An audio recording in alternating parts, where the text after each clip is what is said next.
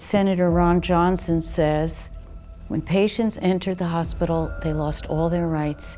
They became prisoners. Stella Paul is a medical writer who has been investigating what she describes as deadly hospital protocols during the pandemic and the financial incentives behind them. There were huge bonuses on what they were paid by the government if they used remdesivir and if they ventilated. In this episode, she breaks down what she and others have uncovered. If you go to the COVID-19 Humanity Betrayal Memory Project, has these 1,000 testimonies, and they have the medical documents with them, and they have analyzed them, which is extremely useful, and found 25 commonalities. This is American Thought Leaders, and I'm Jan Jekielek.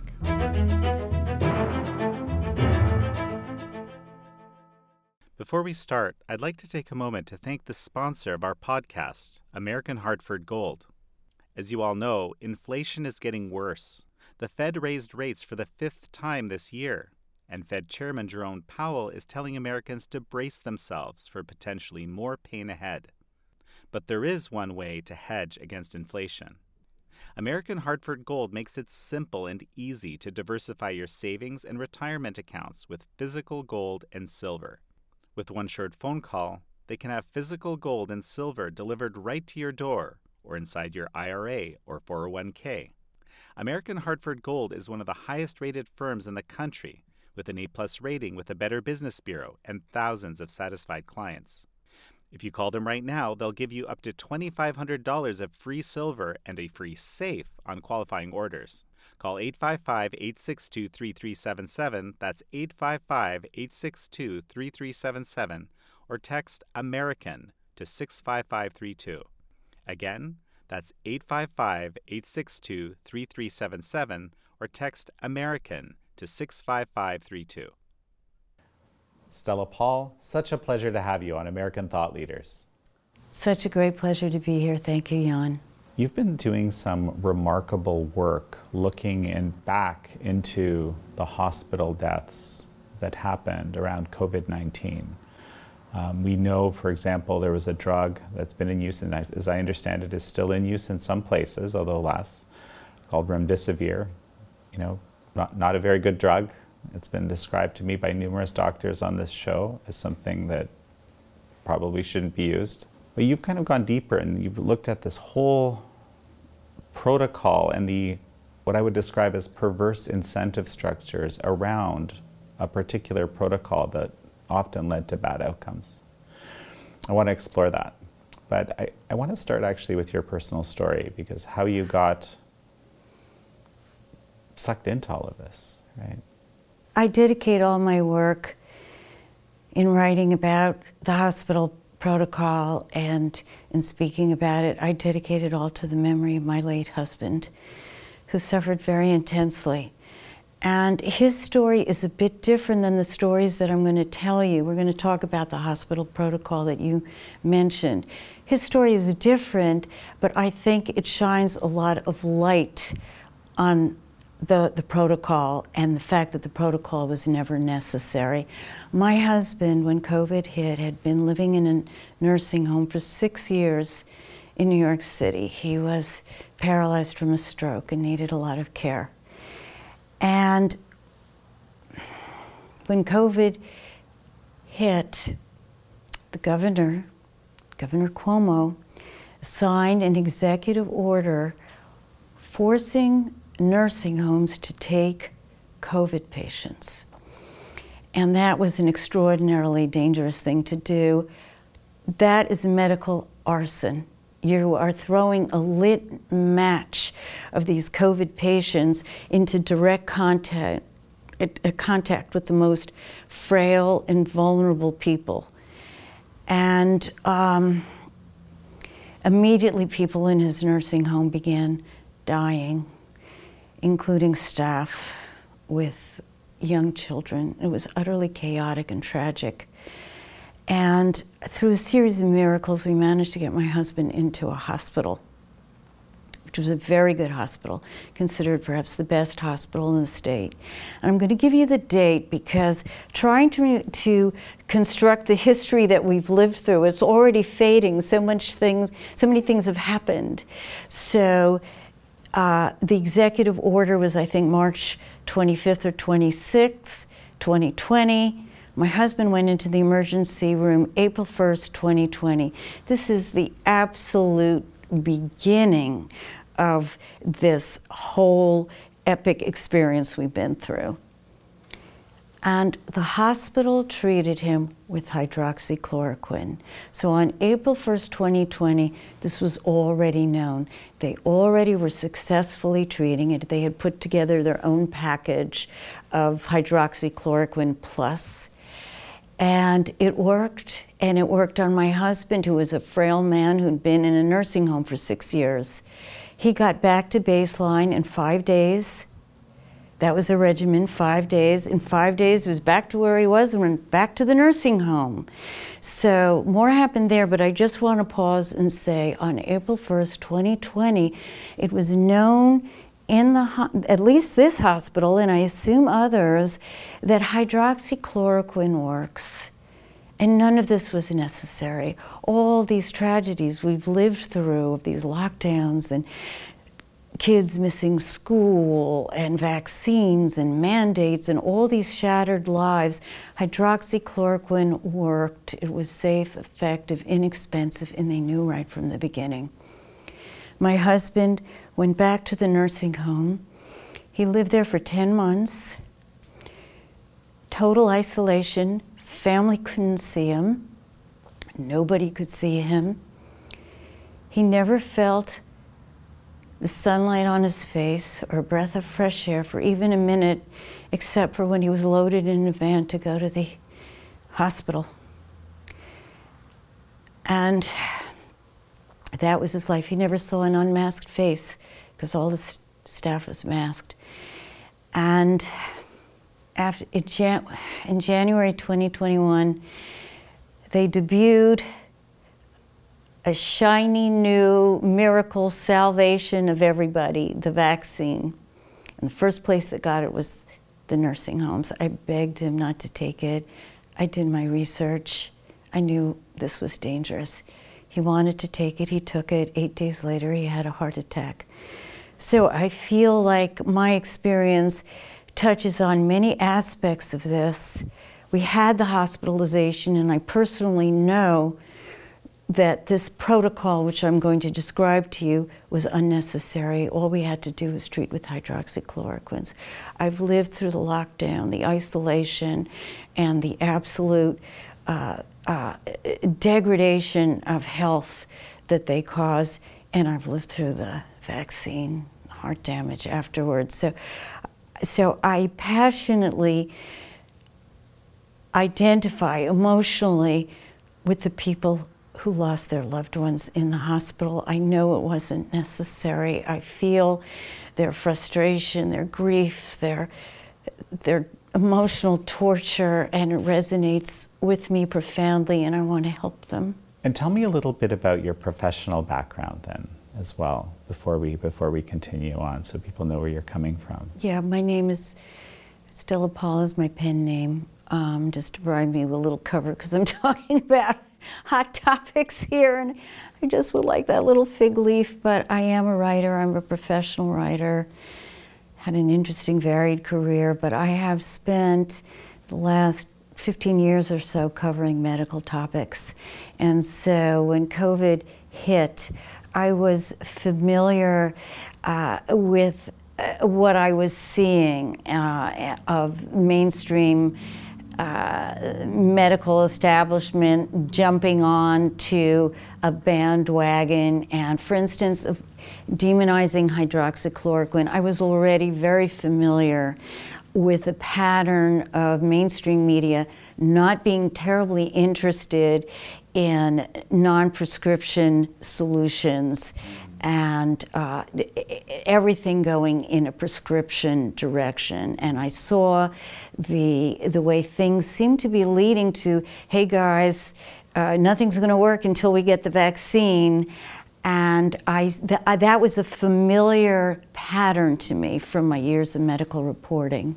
Fascinating. Well, maybe a subject for another day, because I do want to talk about, you know, what you discovered essentially happened in the hospitals. And this is it's a bit of a story, and so I want to kind of take it step by step. But the bottom line is the protocols that were used for people who were ultimately admitted, and I want to add that the protocol was strange from the perspective that you really, the only time you were supposed to be treated is when you were already very, very ill, right? And what we know is that early treatment, in fact, with these various, I think there's 20, maybe even 30 now different drugs and combinations that can treat COVID. That's the best way to do it. But if you get it very seriously, now you've waited, now you get entered. It's a very risky situation. And then there was these particular sets of protocols that were put in place that were incentivized to be used in a particular way. So let's dive in. To set it up, because we're going to talk about disgusting things and sickening things, and I would like to just set up the structure that allowed it to happen, because people may have trouble believing this. And the first thing that allowed this to happen was that hospitals were shut down to all elective procedures, right? They were told you can't do hip replacements, you can't do stents, all the normal hustle and bustle of the hospital disappeared, and all the normal economic revenue, the big money makers of the hospital, disappeared, which is very relevant to what happened. And this just happened overnight. Total transformation of the hospital. And the hospitals are told no visitors, so your family couldn't be there. As somebody whose husband was in medical settings for years and years, I know the importance of family. I can't imagine my husband going through these things without me by his side. But families were not allowed to be there.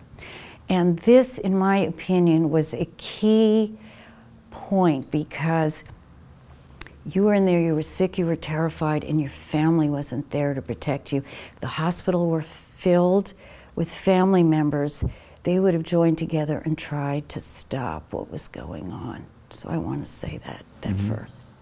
So we have a couple of things happening, for starters, right? We have this situation where there's no revenue, so the hospitals are wondering where they're going to get money. They might be shut down even. That's what the administrators might be thinking. At the same time, there isn't this, sort of the highly functional people around the person who's been admitted. That's right, and that's very unusual. I mean, right there, you see, this is an extremely unusual thing. The next step in kind of setting up the structure that allowed them to do this protocol was the PrEP Act. The PrEP Act was activated when COVID was declared an official emergency. And then the PrEP Act kicked in, and it says, in case of an emergency, pretty much anything goes in a hospital legally, because it's an emergency. So they're doing what they can do. They're doing their best. So we're going to put a huge legal shield that's impenetrable over anything that happens in the hospital, any medication, any treatment, any action by staff, legally covered. And what that meant, we put it together with the first thing I said, you're in there all alone, your family's not there to protect you, and the staff knows that whatever they do to you, they're legally invulnerable. And that's a bad combination. There's a couple of things that I've heard about, right? And one of them was, that ventilators were used too much, right? Correct. And when someone's put on a ventilator, their chances go down a lot. That's right. And likewise, the other thing I heard about was remdesivir. Yes. And Dr. Merrick actually, basically his career was destroyed for his refusal to use this protocol when he was running the critical care unit, in Norfolk. So he's pretty serious about never using that drug. So tell me about this, how this protocol plays out. Okay, it's all financially incentivized in the CARES Act, $2.2 trillion to deal with COVID, hundreds of billions to the hospital. But for the hospitals to really collect that big money, they had to do the treatments you just described. There were huge bonuses on what they were paid by the government if they used remdesivir and if they ventilated. And both those treatments are extremely dangerous and often fatal. But the government paid the money for them. And so everybody who comes to the hospital, you must get a test for COVID. If you're found positive, the hospital gets paid a bonus. If you're admitted into the hospital, the money meter starts going. The remdesivir provides the hospital with a 20% boost on the entire hospital bill if they give you remdesivir. That's a lot of money. Remdesivir destroys the kidneys. Became notorious for this and acquired the nickname Run, Death is Near, because it became obvious very quickly that this was killing the patients. And it was used, infamously so, in an Ebola trial. It was so bad they had to stop the study. It was tried in other illnesses. It failed every single time. So remdesivir was lying in this garbage heap of failed drugs. And Dr. Anthony Fauci came along and he said, "This is the drug I want.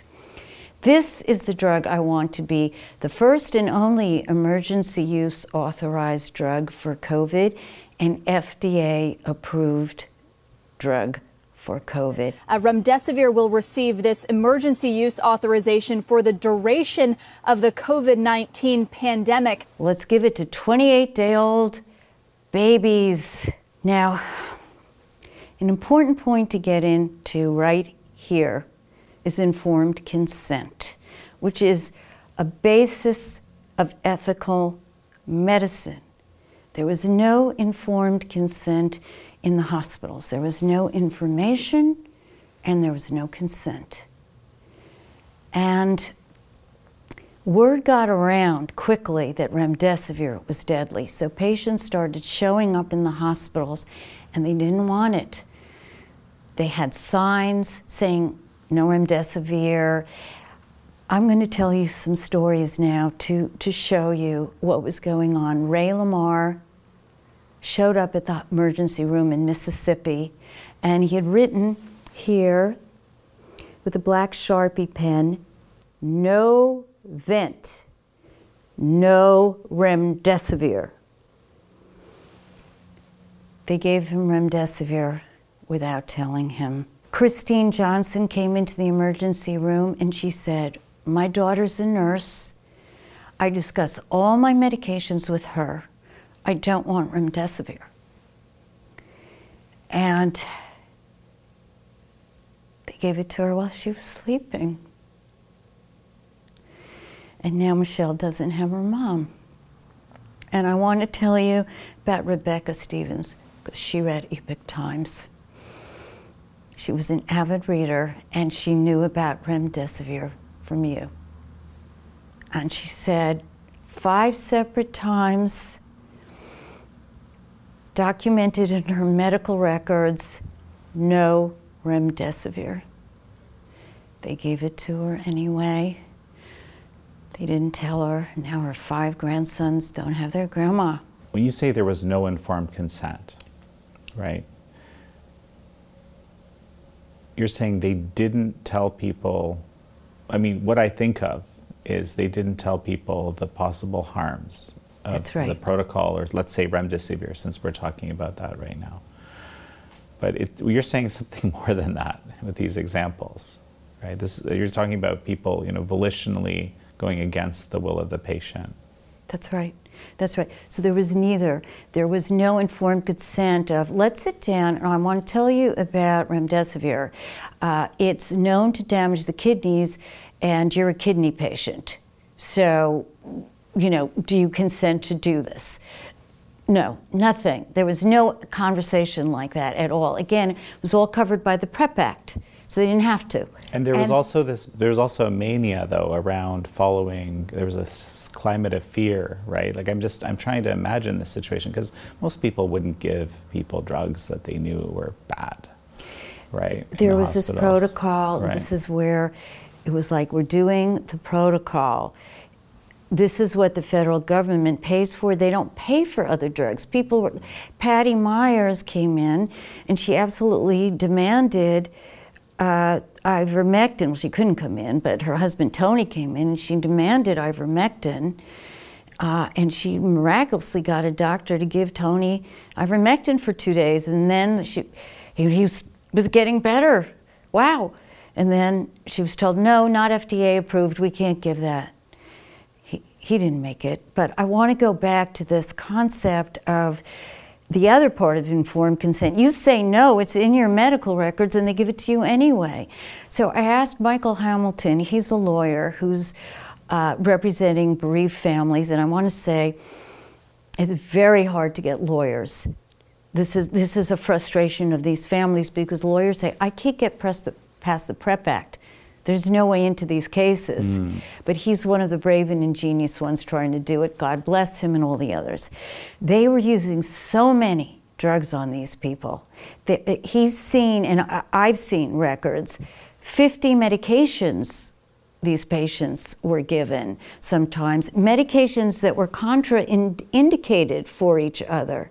And these people were put into a stupor, and when you were lying there, out of it, you're on fentanyl and morphine, then they give you remdesivir.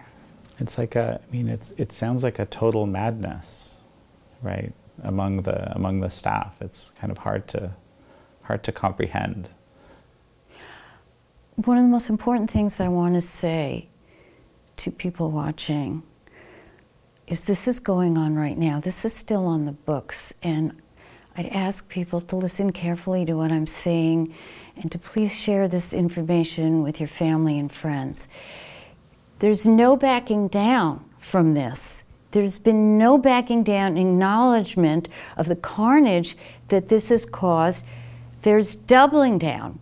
The FDA just approved a couple of weeks ago, a month ago, recently, use of remdesivir for patients with kidney disease, for patients on dialysis.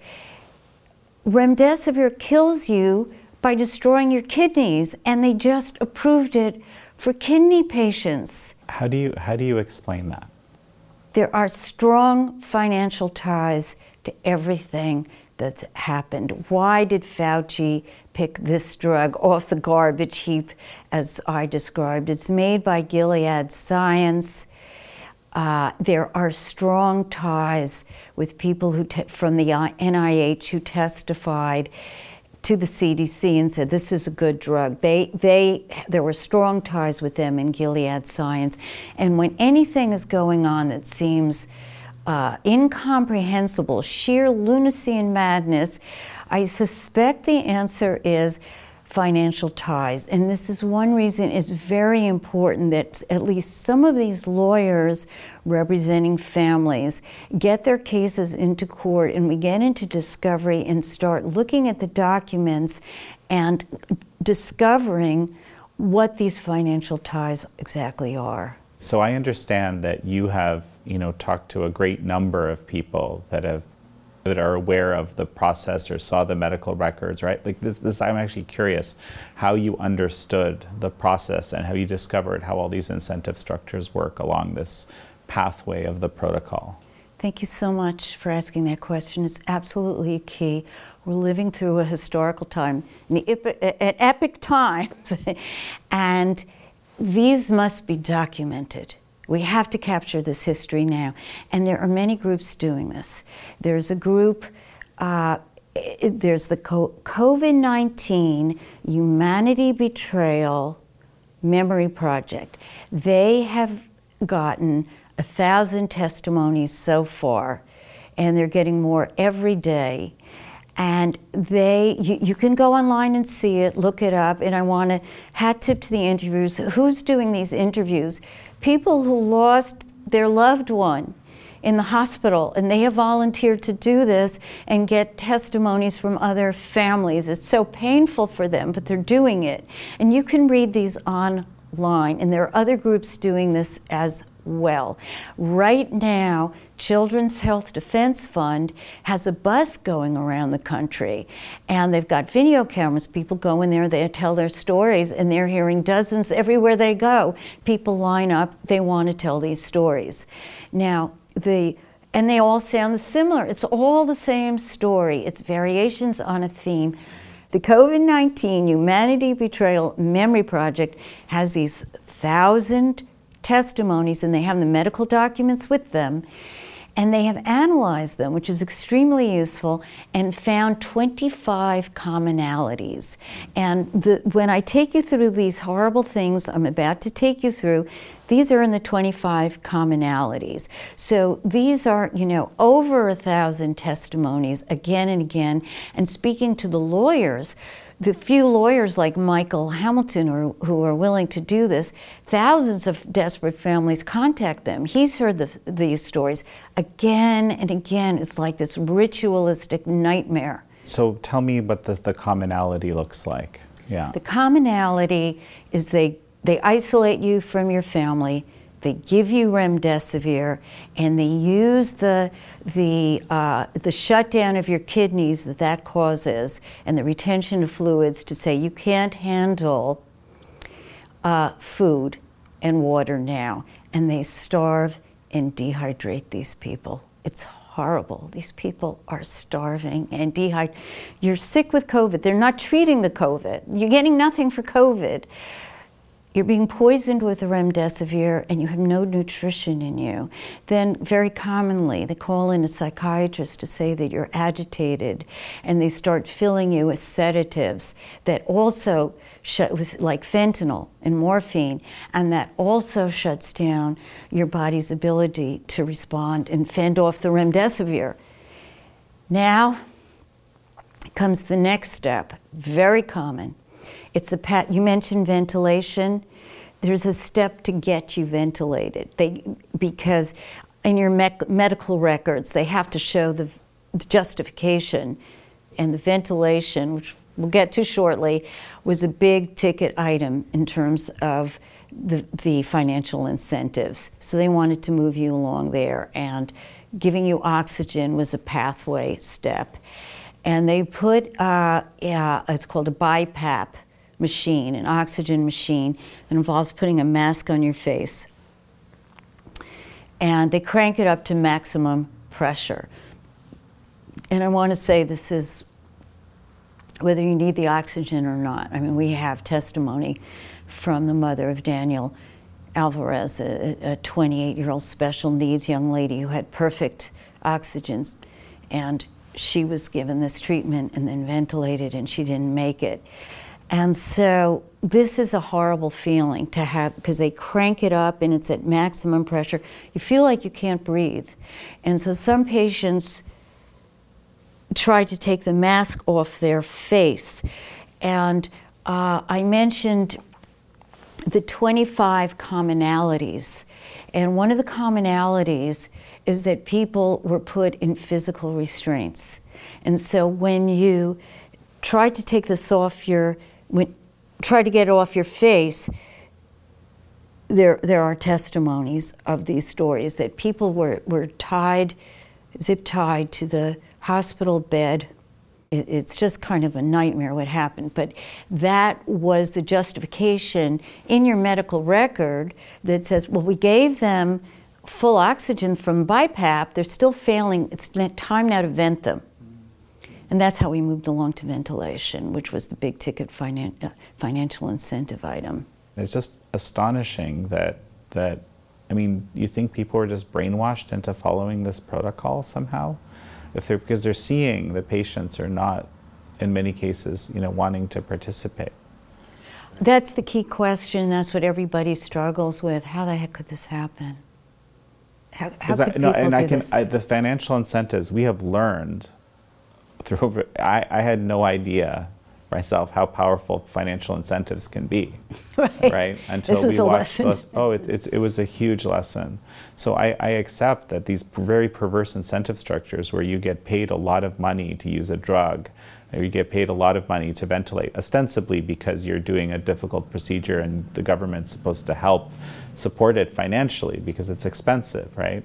But if in a situation where you have no other revenue, well, it all makes sense. But these are people doing this, right? That's the part that's difficult to fathom, right? That's what we all struggle with. Well, there's a couple of ways I've come to understand that. First of all, the hospital, they demanded their staff be vaccinated. And the people who objected to that were fired. So those kind of people were gotten out of there.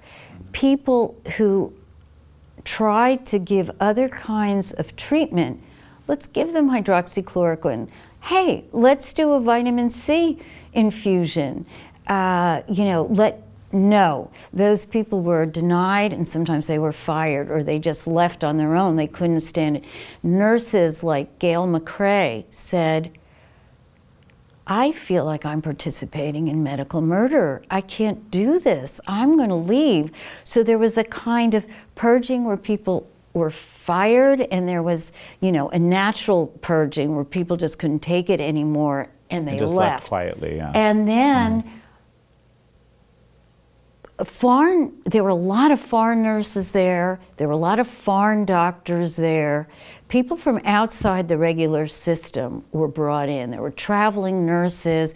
Wasn't the normal hospital team working together. There was even a scandal that people had been working in hospitals, nurses from a nursing school that turned out to be fraudulent. I mean, there was all kind. Oh, in this PrEP Act, people could do things who actually weren't properly credentialed and in normal times couldn't do them, but now they could because it was an emergency. So there were all kinds of things going on that kind of moved around the staff and made it different. So it sounds like there was just a selection for people who would rigidly follow rules. Well, you've interviewed Dr. Richard Ammerling, and his quote to me when he read my articles on this was, I was just following the protocol. We were just told like the Germans, I was just following orders, and we were told at Nuremberg, no, that isn't an excuse. As Dr. Ammerling says, I was just following the protocol. Someday may there be a reckoning for all of this. So I think we were at ventilation. Should I pick up there? Yeah, so when ventilation, we know it's a very invasive procedure, and not a lot of people make it once they have that procedure. That's right. Ventilation is horrible. It's so painful. You get intubated, and you lose your ability to communicate, to speak. You can't speak to your family anymore on the phone. And let me just add, that was another commonality in the 25 commonalities. They hid your phone, or they put your phone deliberately out of reach and your call button out of reach. They didn't want you communicating. So now even that, should you be lucky enough to have your phone, you can't speak because you're intubated, and it starts physically destroying the lungs. It starts shredding them, and it gives you ventilation-acquired bacterial pneumonia. They're giving you pneumonia and they're not treating pneumonia. You don't get antibiotics. So just look at where we are. You've got COVID. Nobody's treating COVID. You've got remdesivir, which is causing a cascade of organ failure. You're starved. You're dehydrated. You're filled with all these crazy medications. And now your lungs are being destroyed and you've got pneumonia. It's not good. I'd like to address the issue of informed consent in regard to ventilation. Remember, Ray Lamar showed up, no vent, no remdesivir. He got both of them. The doctor started screaming at Patty and wouldn't stop. You're killing him, you're killing him, until she finally gave in. And shortly thereafter, he died. Is that informed consent? Michael Hamilton told me a story about a friend of his who was a nurse. She'd been working for 26 years in the hospital where she was hospitalized, and she told them, no vent. I mean, the ventilations became as notorious as remdesivir. People didn't want them, didn't want it. And the doctor screamed at her, you're refusing medical advice, and now you're going to die, and the insurance company won't pay your hospital bills. And she panicked and she gave in to protect her family, so she gave her consent. And apparently, according to Michael Hamilton, that was a frequent tactic. If you disobey medical advice, insurance won't pay, you'll bankrupt your family. How is that consent? And they weren't allowed to leave. If you were in the hospital, you were a prisoner. This is a commonality we didn't discuss, and it's important. You were not allowed to leave. And Senator Ron Johnson says, when patients entered the hospital, they lost all their rights. They became prisoners. Families became desperate to get their loved one out of the hospital, and they would call 911 and say, I want to report a medical murder. They're killing my mom. Go to room 303. And the police would show up, and they wouldn't do anything whatsoever. And a cottage industry sprang up of hospital rescues, of lawyers like Ralph Larigo in Buffalo, who families would contact. And he told me that when he could get a case into court from the family asking to get their loved one out of there, when he could get the court to hear the case and the judge ruled in favor and the patients got out and they all went home and got appropriate treatment, all those patients lived. When the judge refused to hear the case or ruled against them, all the patients died. And so this Gail Seiler was in there. She was dying from, her husband Brad showed up and armed with a printout of the Texas laws and letters from politicians like Allen West, and there was a 5-hour standoff with armed guards before they released Gail to him. So you were actually a prisoner in the hospital, denied your right to say, I want to get out of here and go home. I want to go out of here and go to another hospital where they treat me the way I want to be treated. Your human rights were taken away. So we are talking about something that is profoundly un-American, different than anything we've ever experienced.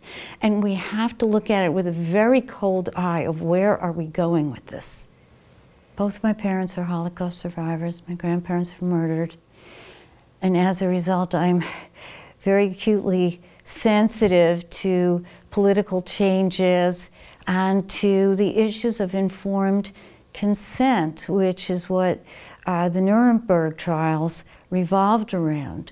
I'm highly sensitive to that, and I think we need to look very carefully and objectively and with a cold eye on what we've been going through here. And the thing is, again, it just comes back to, like, I feel like people went mad. It's total madness. It's total madness. And I was just speaking to people this morning, drawing my attention to Hannah Arendt and her writings on Eichmann and the banality of evil. I think people just went along, this was their jobs, they had to protect their family's income, and they were just doing what they had to do to keep going. And in addition, the people who were drawn to it, maybe, you know, that traveling staff, surely it must have attracted sadistic elements among the Sure. medical population. It's, you know, tailor-made for them. So we've got you ventilated. Should we go on from there? So what happens now?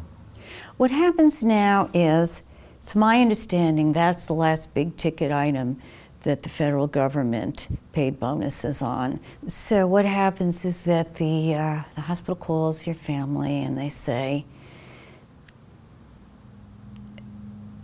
we're really sorry, your daughter is failing. COVID's just so dangerous, we've done everything, but we want to ease her suffering. We're going to ease her suffering now.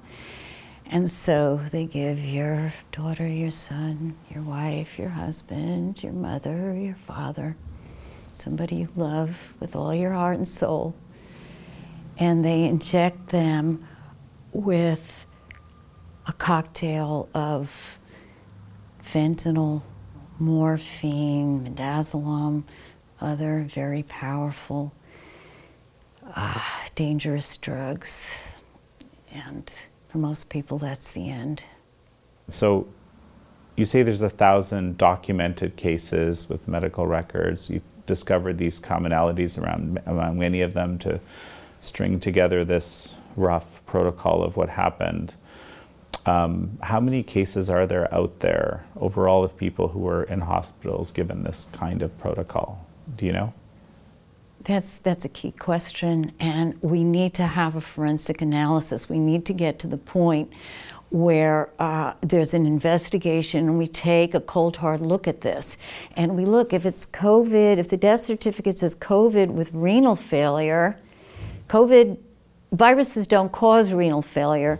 Remdesivir causes renal failure. So anything that says renal failure in there, we need to assume this death was at least helped to be precipitated by this protocol of remdesivir.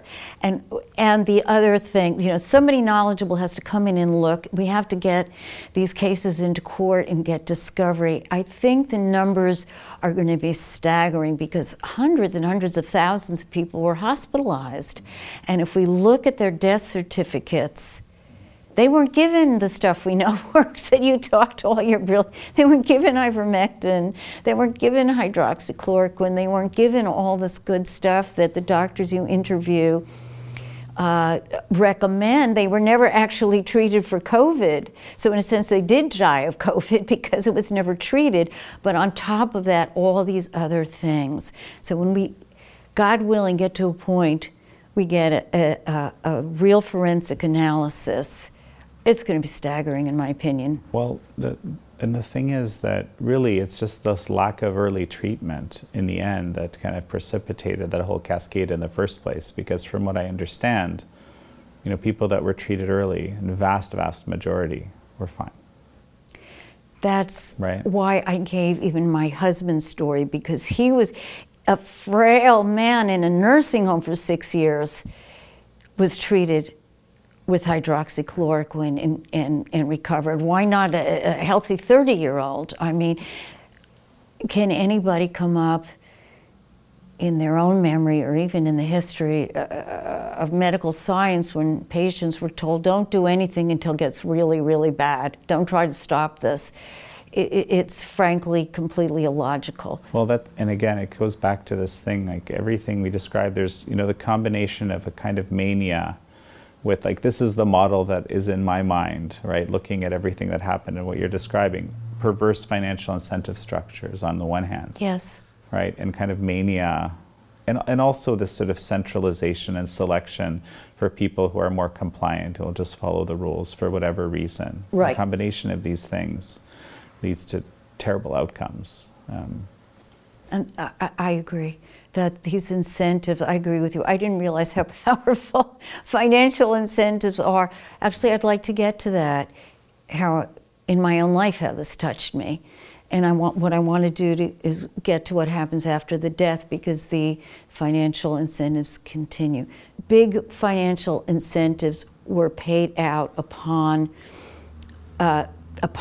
death by the federal government. When COVID was flagged as the cause or associated. Right. It was very important to get the COVID death certificate. Right. Sometimes families were never given their body. That's one of the 25 commonalities. The hospitals refused to release the body. That happened. They refused to release the body. Astonishing. They paid families, they sent letters to families from FEMA saying that they would, because they died of COVID, they would pay their funeral expenses. They would pay their funeral expenses. Now, Patty Myers got that letter, and she said, I feel like they're trying to shut me up about what they did to my Tony.